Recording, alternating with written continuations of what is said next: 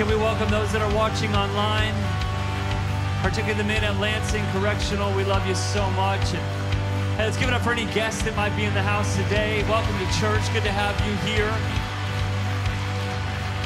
You might have come for the candy, but God has a word for you. Turn to your neighbor and tell them they look good in their costume, even if they're not wearing one. And grab your seats. Thank you, worship team. Hey, we took a little break from our normal preaching calendar the last 5 weeks. We started with looking at Jesus' parables in Luke 15 about what really matters to the heart of God. And just kind of for us, I felt like it was a refocus and re-engagement with reaching our world, the lost sheep and the lost coin and the lost son. What's our part to play here at Kingdom City Church? And the last 2 weeks, we talked about what in the world is going on. We talked about this conflict in Israel and this big story that is going on, not just in this moment in the news cycle, but throughout all of history. What is God up to, and what is our part to play as a church? But I want to bring us back to what we've been really staying on course with the entire years. We've been preaching in connection and correlation with our Bible reading plan. Now, I'll just say this, if you've not been following along with our Bible reading plan, I encourage you, just finish this year strong with us. Finish these last few chapters and books of the New Testament and the Old. You'll be glad that you did. And we're going to speak today. I'm speaking today from the book of 2 Timothy. We'll finish that in the next day or two. And 2 Timothy is really, it's an amazing book because it's really the Apostle Paul, and we've been reading all of his epistles, all of his letters to the different churches, and now we get to the letters to individuals, Timothy and Titus, and his heart for his spiritual children. And that's what Timothy is. Timothy is a spiritual son to the Apostle Paul. Apostle Paul doesn't have any natural kids, and so as he's raised up churches, he puts these pastors in charge and these leaders that he developed and trained up. And this is like his last letter to him. And he actually invites him to come visit him in Rome where Paul is in prison. And Paul is soon facing execution for living a life big for Jesus. And it's in that prison that he wrote all these letters. And I think there's something that we can learn from this today. And I think it connects with what's going to happen 2 weeks from now at Vision Sunday. I just want to prepare your hearts for what we're going to participate by faith in to see more of God's kingdom in our city and make a difference around the world. And as we work through some of the themes we see in the book of 2 Timothy, I know it's going to speak to you. And I just want to talk about leaving a legacy. What does it look like to leave a legacy with your life? This is for the 18-year-old and the 88-year-old. That there's something that God is asking of you that outlives you. This life of faith isn't just for ourselves to be built up. No, we are built up and we are discipled so that we could bring heaven to earth, so that we could change the world around us, so that our life would count where it really counts. And if you are looking for significance in this season of your life, we can see what Paul writes to Timothy, and I think it will speak to your heart. And I think it'll bring you on a next step in the journey of your faith, one that you never fully arrive at, that will see your life be significant, see your life matter for what really matters. And here in 2 Timothy, we really have the most heartfelt, intimate, really it's like a swan song.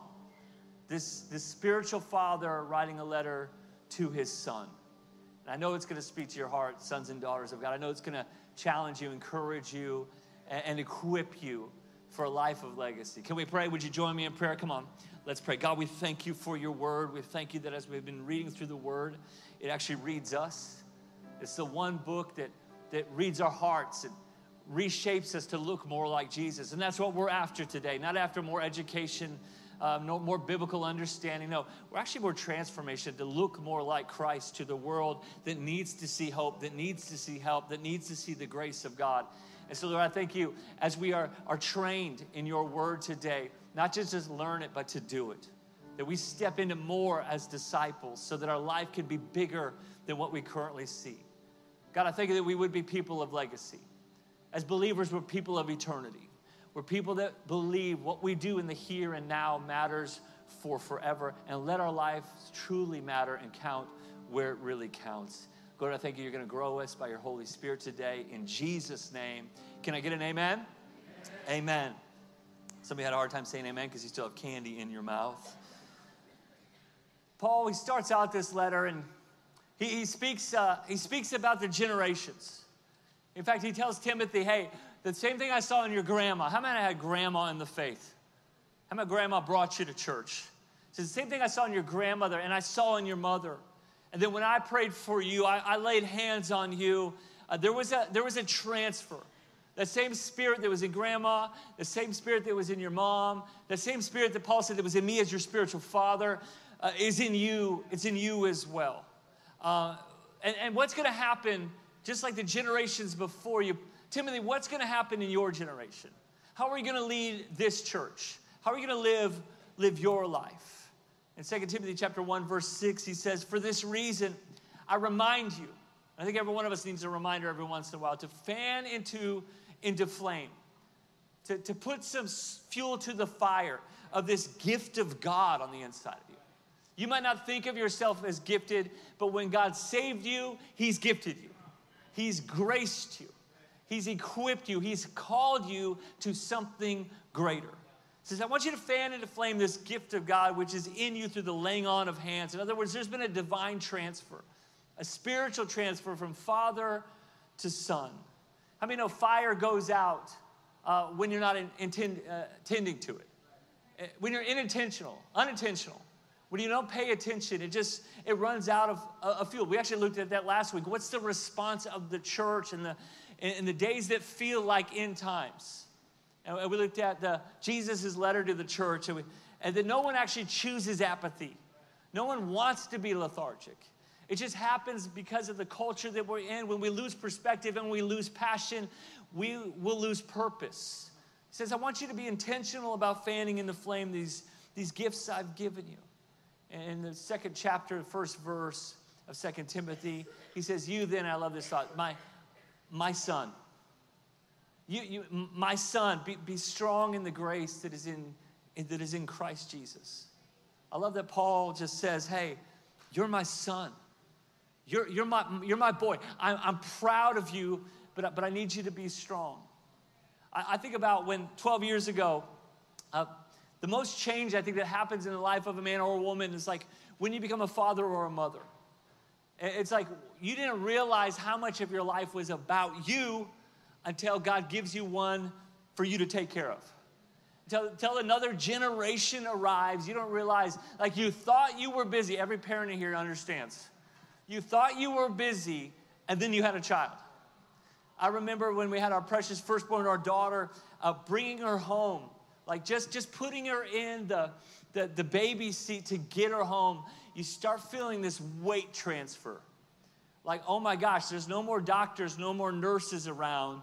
This is up to Liz and I, like more Liz than me if we're honest. But this is ours to take care of. This is our daughter. This is our son. This is our baby girl now. And so you've got to feed her or she'll starve. You've got to love her. You've got to take care of them or they'll be underdeveloped. You just start thinking bigger than just your needs and your life. That's what the word legacy really challenges us to think about. What are we doing that's bigger than us? And I know that there's some people in this room that your problems that you're currently facing seem so large. They seem so great that you can't even think about what could happen on the other end because you just got to go through the issue or face the problem or the fire that you're currently in. But I would tell you today that by actually thinking about things bigger than you is how God builds you to not only get through what you're going through, but get onto the life of significance that he has for you. And so as Paul is reflecting back on his own journey and his own life and legacy, he sees Timothy as this candidate of his calling that says, just like I've poured into you, I want you to pour into others. Timothy is the pastor probably of the largest church probably in the whole known world at this time. This city was massive. There could be up to some Bible historians think up to 100,000 people that were believers. And he was kind of the leader over the church in that city that the Apostle Paul had started, and he put his son Timothy, spiritual son, in place. And so think about how important this advice of this letter to Timothy must be. If this is from a spiritual father to a son, at the end of his race, at the end of his life, what would he want to tell his son that is significant. We get 5 themes that I learned from this that I'll walk us through as we kind of unpack this book. And my hope is that you would start living a life starting today that is bigger than you. Start thinking about things that will live on after you. He says, hey, this is my son. And the first thing he says to my son is, I want you to be strong. I need you to be strong. I won't be here for you much longer, so I need you to find your own strength. And this, you learn to be strong in the grace that comes from Christ Jesus. If you want to leave a legacy, you got to find strength. You cannot manufacture strength, but you got to find an inner strength that's greater than what you currently have. In this verse, the word be strong, it's a passive word in the Greek. It literally means let yourself be strengthened or be empowered by. We don't think of strength that way. We think of strength as just determination. We think of it as internal fortitude, toughing it out, clenching your teeth, maxing out on your bench press. It's not talking about how you get a strength physically. It's speaking about the grace of God.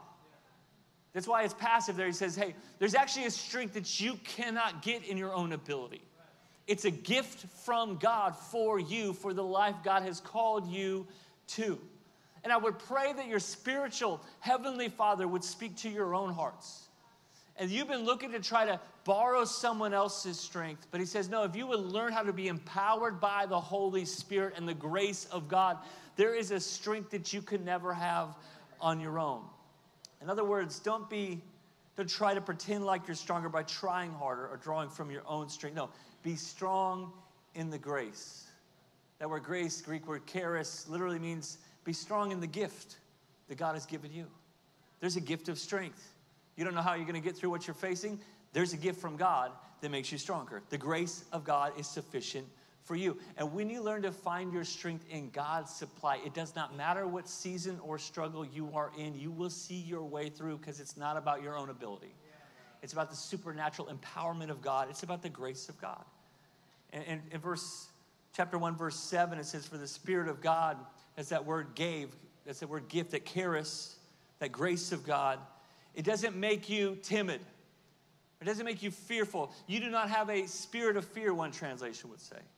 But no, you actually have one that gives you power and of love and of self-discipline or a sound mind. How many know that this world doesn't have a lot of soundness in mind right now?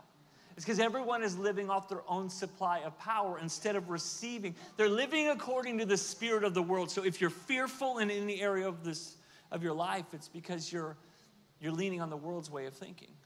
But there's actually a gift that he's given you, the Spirit, that it gives you strength, not timidity. It gives you passion and power, not fear, not intimidation. One that's fueled by the love of God, and it can bring you back into your right mind. But you've got to stay plugged into the power. Power tools have the ability to create and to make something stronger than any person could do in their own ability. But the potential to build is only connected to the supply source. And the grace of God is your supply. So when he says fan into flame the gift, the grace, the charis of your life, he's talking about what are you leaning into on the inside? Because it will empower you to live a bigger life on the outside. The courage you need to face the fear of what you're going up against or to overcome temptation. To keep loving people when it's not reciprocated. To keep forgiving when people don't say, I'm sorry. Well, to keep going on the God dream when you feel like giving up is directly connected to how much are you plugging into God's grace. It was never about your own ability anyway. This is a gift of God. A self-sufficient life. Some of you rise and grinders need to hear this today, and I am proud for your effort. But there's a God thing for your life that you cannot get by your own ability or overtime hours. A self-sufficient life is an insignificant life. It's a small life. It doesn't mean you don't show up and bring your best. It doesn't mean that you don't work overtime. It doesn't mean that you don't challenge yourself to grow. But there's some God things in your life that you cannot grow by your effort, only by your engagement with the Spirit of God, the gift of God's grace. I'm sure Timothy was well capable as a communicator, as a preacher, as a leader. But Paul just wanted to remind his son before his time was done that this isn't about you anyway. This is about the grace of God, the gift on the inside of you. And when you will find that inner strength, you can overcome anything you're facing on the outside. This is why we worship on Sundays. Do you know that? We don't strike up the band and play these songs so that you can wake up and your caffeine can hit. We don't have the music so you can tap your feet and feel like, maybe I'll listen to the word today. No, we actually show up to give back to the one that's given us everything. This is about connecting to the grace of God by admitting we cannot do this on our own. Worship and praise is about you coming to the end of your own sufficiency. That you've got to have a Savior and one that is worthy of all worship and all praise. Worship breaks the spell of self-sufficiency. Giving breaks the spell of self-sufficiency. And we can then embrace God's more than enough, the grace of God, when we can acknowledge him as our source, our supply, and our strength. In chapter 2, verse 2, he says, and these things that you've heard me say, son, as I've been talking to you, Paul says, in the presence of many witnesses. In other words, I didn't talk to you just alone, one-on-one. There was times I was teaching you, I was training you, I was equipping you. I need you to entrust to reliable people who will also be qualified to teach others. If you want to be a legacy leaver in your life, live a life bigger than yourself, you have to learn to pass on the torch. It cannot be just about what God's teaching you and God's helping you. You, as a conduit of the grace of God, as a receiver of the grace of God, have to be a conduit of the grace of God to somebody else. In fact, everyone in here who's ever taught a class or trained someone to do something at work, you know the best way to teach is to show them how to do it and then have them do it themselves. This is why we don't just study the word only for all the things that we learn. We put it into practice by sharing it with other people. That's why what God is growing you in your Bible knowledge will only come alive when you start actually utilizing it and putting it into practice. This is why every person who is a disciple is finding someone else to disciple, someone else to pour into. And this is how the knock-on effect, the domino effect of the kingdom of God takes traction in a church and in a city. And you might be, well, Pastor Kyle, I'm new to faith. I love it. I love that you're here. There's got some things that you need to learn. I don't think you should get up on the platform and preach next week. But I do think if you've got a little revelation of what God has done to you, not from a place of spiritual pride, but a place of humility, you should share it with someone that knows nothing about Jesus.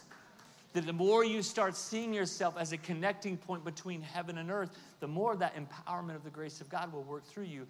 You pass on the torch.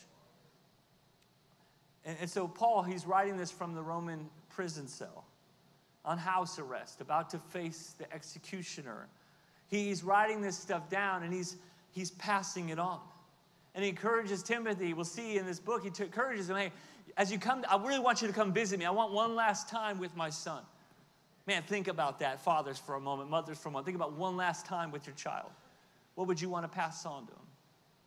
But he says, hey, before you come here, you got to equip others there. It can't end with you. It's got to go from your grandma to your mom and me to you to other reliable people. There's 4 generations right there. Why? Jesus who called Paul, Paul who calls Timothy, and Timothy who passes and trusts this on to other faithful, reliable people. 4 generations at work. And this is if we really want our lives to really count for something. We have to make disciples. And what does he say you need to look for? He doesn't say go look for the best speakers, best communicators, those that have their life all together. Don't go looking for the people that seem successful on the outside. Look for reliable people. Who is faithful when everyone is faithless? Who keeps showing up? He says entrust these things to these reliable people. And that's the generational transfer of the church. If you're looking for reliable people, that means I'm not going to give my fire, I'm not going to give my fuel to people who are fake. Or people that would put a over-focus on all the outward things, but not have that inner strength from the grace of God. Look to pass on something of significance. I think it was 1996. I think I was in high school, first year of high school. And my parents were gone all the time. I'm like an only child in this season of my life. My siblings are a lot older than me, and they were out of the house. And so I would watch like every movie that came out, something I do not allow my kids to do, but I did. And we all have those things as parents, don't we? And I remember seeing this movie, Mr. Holland's Opus. And I remember thinking about like, this is the most boring movie I've ever seen. It's about a band teacher. And I didn't enjoy it, but I watched it a few years ago on an airplane again. And like, something about it just hit different this time. In this season of my life, it just hit different. It tells a story of this guy, Mr. Holland, who was a composer. And he was working on this symphony. It was his life work. And he couldn't get it done. He was a perfectionist, and it just never came together. And he's ran out of money and just needed a job. And so he goes and starts teaching band at a school, and he hates it. But he pours his life into it. 35 years he teaches band. This was not his plan A. And he never finishes the symphony. But I remember this scene when all the students at his retirement party come together. And one of them happens to be like the governor of the state. And they all get up and they share. And then he tells him, hey, I want you to know, Mr. Holland, I know you didn't get to do what you thought your life work was, but look around you. This is your life work. He says, we are your symphony. We are the melodies and notes of your opus. We are the music of your life. And I would wonder what sort of people you will pass on to after you are gone, or even after this season is over. That would be able to say, hey, you changed the soundtrack of my life. I'm singing a different song today because the way you loved and served me. You passed the torch to me, and I'm going to pass it on to somebody else. And friends, this is what we call legacy, and this is what we call a life well lived. As a church, I believe that we're heading into a season that we're going to write a new song for the city to sing for seasons yet to come. And I'm looking for some people that aren't just looking for all the things for themselves to be self-sufficient, but are looking to sacrifice and serve a kingdom that will last much longer than our life on the earth. And that there will be a new sound and a new song and a new expression of Jesus in this city for years and years yet to come. And then we come to what I feel is the best part, at least for me, part that challenges me the most in the book of 2 Timothy, chapter 2, starting in verse 3. It doesn't start out very exciting, I'm warning you. But Paul says, hey, Timothy, join with me in suffering. Let's have a suffering party. Said no one ever. He says, no, join with me in suffering like a good soldier of Christ Jesus. No one serving as a soldier gets entangled in the civilian affairs, but rather tries to please his commanding officer. Similarly, anyone who competes as an athlete does not receive the victor's crown. You do not get the gold medal except by competing according to the rules. He talks about, there's another one we'll look at in a moment. He says, hey, there's some struggle to this life. There's some sacrifice for the significance in this life. To have a legacy life means you're going to have to leave some comforts and maybe embrace some seasons that feel like struggle. Every entrepreneur understands that. Every parent understands that. To get to the good parts, you got to go through some hard parts. And he says, hey, the same with your faith. You got to join me in this suffering or in this struggle like a soldier, like an athlete. Those that leave a legacy realize this, if you're taking notes, you got to pay it on the front end. There's some things that you got to do first before you experience his best. Well, the grace of God is God's best all the time, no doubt. But to grow in this faith and to grow in a life of significance, to leave a legacy means there's going to be some difficult seasons. But difficult seasons with the grace of God lead you to destiny seasons. Lead you to God's best in every season, even if it is a struggle season. When he says, join in my suffering, one translation says, endure in this hardship with me. This isn't hard. I mean, this isn't easy. This is difficult. I think those that leave a legacy are willing to take a difficult road. And he uses these illustrations. First one he says is like a soldier. How many of soldiers have to go through training? Before soldiers get to fight in a fight and win a battle, they got to run lots of miles, do lots of pull-ups, push-ups. They have to go through all sorts of training. In fact, they have to break them down in order to build them back up. I think the same is in the kingdom of God. That there's some breaking of your pride. And that God uses all sorts of things and won't waste even of our own mistakes to get us to a place where we're in dependence of our commanding officer. We're willing to do what he says and follow his ways. This is not a video game battle where you can just hit the reset button when it's not working out mid-battle. And he says a soldier, he's not really talking about winning the fight. He's really talking about obedience. He says, wants to please his commanding officer. Literally, the Greek word there, commanding officer, means the person who enlisted you. See, back then, when you signed up for military age for the Roman Empire, yes, you went through training, but you did not get to, you didn't get to choose where you were going. Someone came and chose you. The commanding officer, the centurion, the leader would say, hey, I like what you have to offer. I want you on my team. I recruit you to be in this battle with me. This is the idea we have in being disciples. Remember, Jesus chose his disciples. Jesus says, hey, I want you 12 to come walk with me.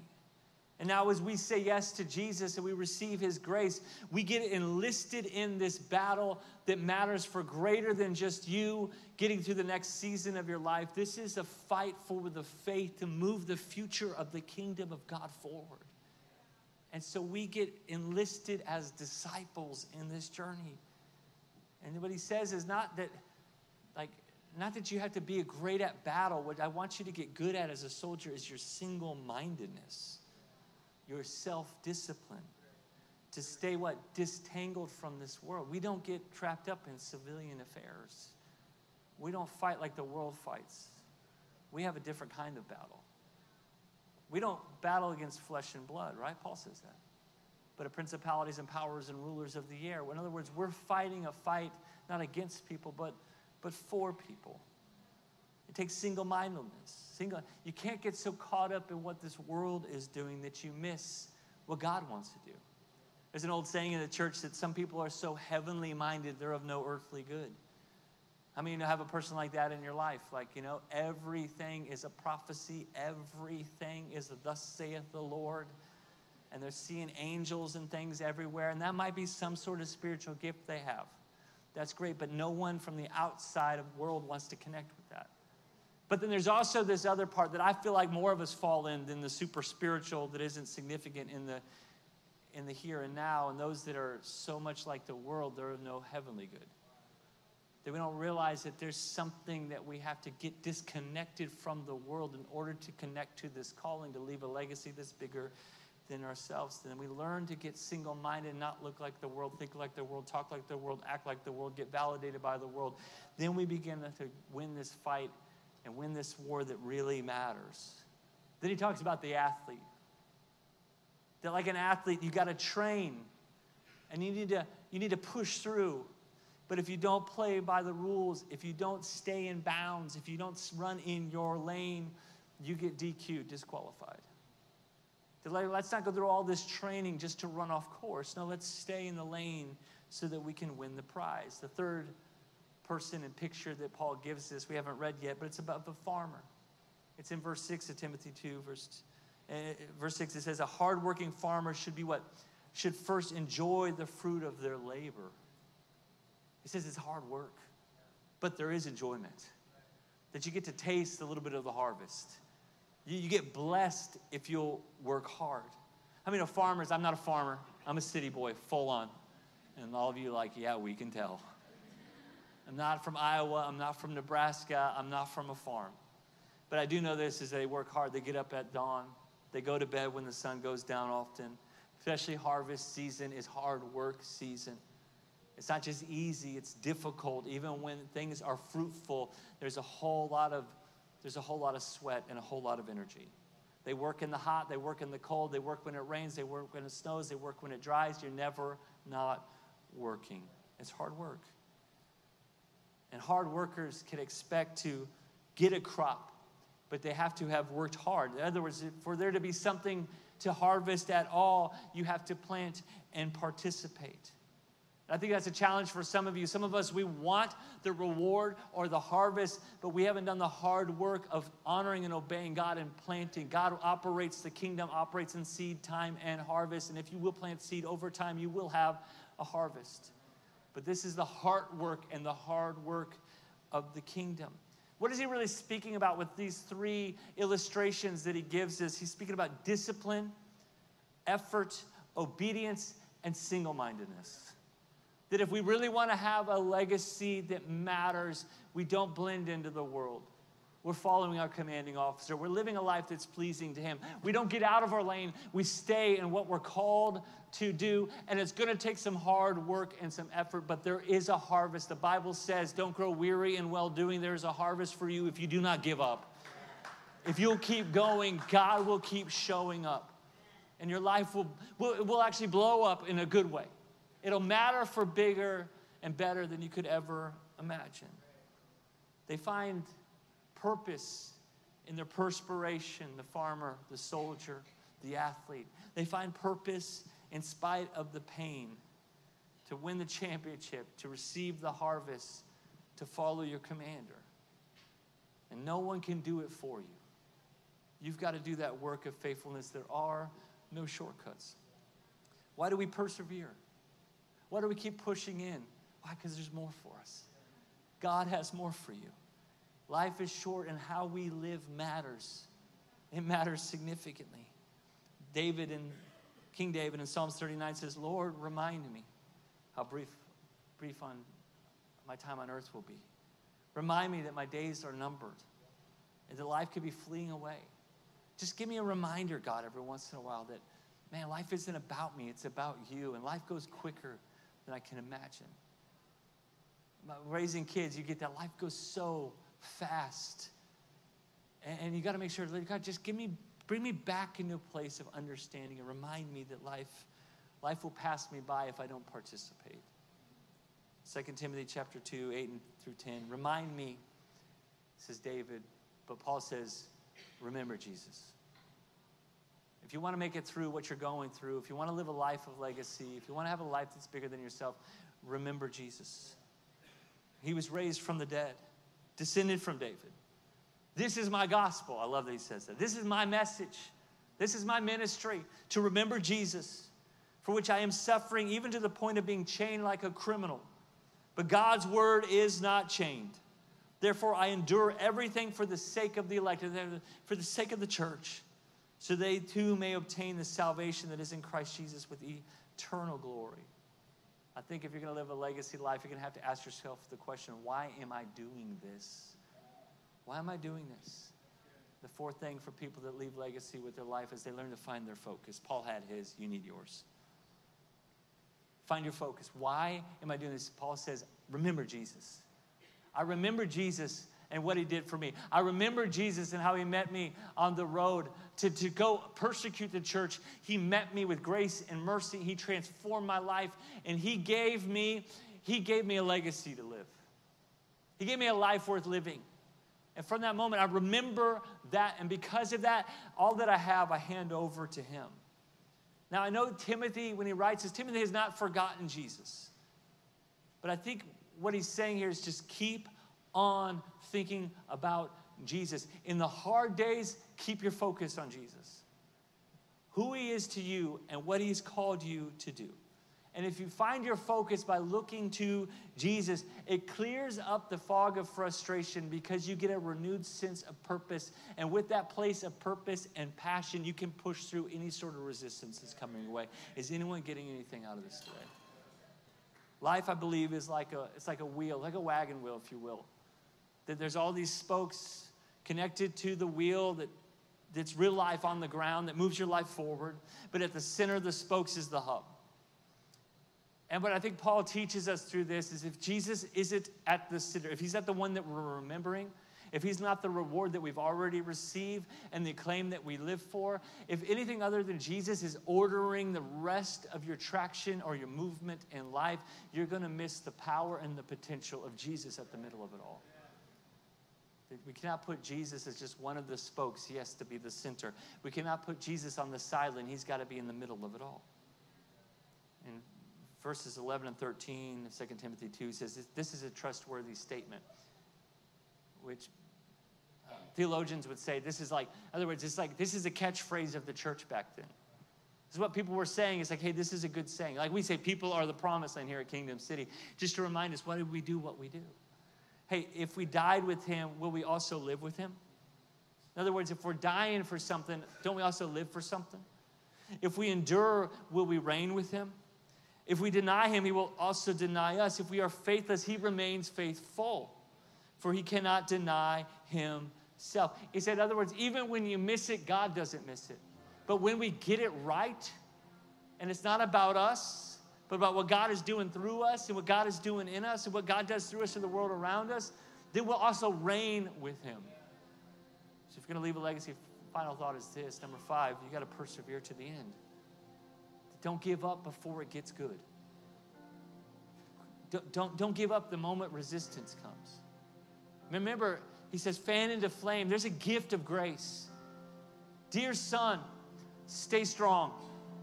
Find strength, a supernatural strength that's connected to Jesus. And from that strength, hey, you're going to have to go through some things, but get your focus right. Don't live according to the world system. Heaven has a perspective for you. If you would live from that heavenly perspective, you would start living a life of legacy, the life you were always meant to live. Jesus says, if those that put their hand to the plow and look back are not worthy for service, let's not be people that falter just when things get hard. But let's realize that there's a purpose and there's a plan, and we get the honor to participate in this kingdom endeavor, this calling of God for your life. And let's realize it's the work of the grace of God, but there is work to do. And the reward is so worth it. Because the reward isn't, and I believe God wants to promote you, and I believe because he is a God of promotion. From grace to grace, strength to strength, glory to glory. Humble yourself under his mighty hand, and in due time he will raise you up. I do think he wants you to excel in your academics and in your relationships and your career, in your inner world and your outer world. God cares about it all. Why? Because he's a perfect father. But he also wants to get you a perspective of a life that outlives yours. This is what we're talking about when we speak of legacy. That there's something greater for all of us to contend for that's significant, that long after we're gone, it remains. In fact, it's eternal. The people that we impact, the lives that we reach, the people that we love, the people that we serve, people that you might never meet on this side of eternity, God will see that you'll meet them in eternity. This is a trustworthy saying. This is a trustworthy saying. In other words, if you're willing to endure, you're rewarded with reigning, the blessing of God. You know what real failure is? It's not failing. Like it says, even when you're unfaithful, he remains faithful. Even when you vacated your calling, the Bible says the calling remains. It's irrevocable. It's still on your life. Even when you missed it in seasons past, even when you missed it in decades past, it's still there. Where you were unfaithful, he's still faithful. This is why we grow in strength by the grace of God. This is not our own works or effort, although there is work and effort to give. This is what God is empowering us, positioning us, gifting, gracing us for a life that is bigger than us. This is why we don't fail completely when we failed. We only fail when we don't finish. Some of you have less time than others. None of us know our hours, our days. That's why David said, hey, remind me that life is short. But what you do have left, don't quit. With what you do have left to give, let's give him our best. Let's be that soldier. Let's be that athlete. Let's be that farmer. Let's be willing to stay in our lane. Let's be willing to obey commands from heaven. Let's be willing to work hard because there is a harvest that God has for us. And there's something special. I'm going to say this to everyone collectively as a church and everyone individually. There is something special from God just for you to do. Not just to sit in a seat and to learn at church, not just to find a friend group and community. No, there's something you are gifted to, somewhere in your sphere of influence, someone in your relationship circle, some maybe even long hidden gift, even a spiritual gift, that you have a part to play Not in yourself to be the hero, but to make Jesus bigger by all of us playing our part. 2 Timothy 2, verse 22, you keep yourself pure. Then you'll be a special utensil for honorable use. Your life will be clean, and you'll be what? Ready for the master to use you what? For every good work. Get rid of all the junk of this world so that God can use you for the significance he created you for. But how do we do it? Remember Jesus. How do you live a life that's a legacy life? Remember Jesus. Jesus endured opposition and suffering all the way to the cross. Like a good soldier, he remained faithful to win the battle where we could not be victorious. He already is victorious. Jesus endured temptation and discipline like an athlete. He stayed in his lane and he ran his race. And when he finished it, he said, it is finished. The race we could not complete for ourselves, by the grace of God, we get to run in his shoes. Like a farmer, Jesus was faithful every single day. Obedient every single day. Years until his sacrifice on the cross now gives us an eternal harvest that we just get to receive by faith. Keep looking to Jesus. What he started in you, he will complete it all the way through. There is a bigger life for you, individually and for all of us together at Kingdom City Church. He's leading us to something of great eternal significance. What will be said about you when it's all said and done? What will be said about you when it's all said and done? What will Jesus say about you when it's all said and done? This is what I believe and declare will be what you hear on the other side of eternity. Well done. Well done, thou good and faithful servant. Great is your reward. Enter into rest. Enter into my kingdom. You did it well. Did you do it perfect? No. That's why I gave you grace, so you could find strength. And from that strength, you fought your good fight. You followed commands. You stayed in your lane. You worked hard. There is a harvest for you if you don't give up. Well done, thou good and faithful servant. Great is your reward. Here is your legacy. After you're said and gone, dead and gone, there will be something said about you that you lived a life of significance. If you did not come from anything significant, you are still called to something so significant in the kingdom of God. Why don't you stand to your feet? I want to pray for you. Father God, I thank you for every heart that's here, every life, everyone who's watching. Like only you can, God, individually, would you make this message minister to their heart right here, right now? Lord, where we've missed it, where we've gone out of our own lane, where we've given up on the hard work, where we shrunk back in the middle of a difficult struggle. God, I thank you. When we were unfaithful, you're still faithful. And you forgive us. And you redeem us. Even causing our mistakes to prosper like only you can. We thank you for your grace that makes us strong. That we don't earn it, we just receive it. Right now, I just thank you for those that have missed it in past seasons. They're finding a greater grace on the inside. And you're empowering them for the seasons yet to come. God, I thank you for us as a church, that we would be legacy leavers. Like Paul to Timothy, us to a new generation, we would answer the call. And Lord, would you do something great, something so great by your Spirit that we could never take credit for, so you can get all the glory. God, I thank you for the season that we're stepping into. It's a season of obedience, a season of sacrifice, a season of surrender. It's a season of faith that I thank you that when our time comes to step in, Lord, I thank you. We're filled with faith. We're filled with your grace. We're divinely empowered, and we engage with our calling, and we leave a legacy that's greater than anything we've seen before. Not just for us, and not just for us as a church, but for your people in this city, for your people in this nation, for your people in this world, that would be a part of something that's bigger than ourselves. Jesus, you're not on the outside. You're not one of the spokes. You're the center of it all. In Jesus' name. Stay in this moment of prayer. Keep your head bowed and eye closed. If Jesus isn't at the center, maybe you've forgotten Jesus. It's time to come back to remember him. It's all about him. It's all because of him, and it's all for him. Maybe you're here today and say, Pastor Scott, I've never said yes to Jesus. He's always just kind of been something I knew a little bit about, but I don't know God personally. I don't have a relationship with God personally. Today, friend, is your day of opportunity. It's a day of salvation, but you got to receive it by the grace of God. You got to put your trust in him. For some of you, he used to be at the center of it all. The driving force of your life, the empowerment of his grace used to be at the center of your heart, but you've gone your own way. It's time to come back. So he's not just in your life. He's not just your Savior one day in eternity. He's the Lord over every day of your life. If that is you, either one of those are you, it's a first-time decision to follow Jesus or to put your trust in him again and put him first on the throne of your heart. If that is you with no one looking around, we're going to pray a prayer as one big community of faith. But if that is you, this is your moment of decision. And this is where you find yourself connected to the grace of God. To stay strong in life, you need God's grace, and we receive it only through Christ. If that is you, with no one looking around, you say, today is my day of Jesus first. Today is my day of receiving Jesus. Would you just put your hand in the air and say, that's me today. There's 1, there's 2. That's awesome. There's 3, there's 4, there's 5, there's 6 of you. Amazing. 7 of you, I see you there. Maybe that's you online. Maybe that's you at Lansing. I might have missed your hand. It's dark in here. God 100% saw your heart. As you put your hands down, why don't we lift up our eyes? Why don't we pray this prayer together as one big family? Say this after me. Say, thank you, God. Thank you, God.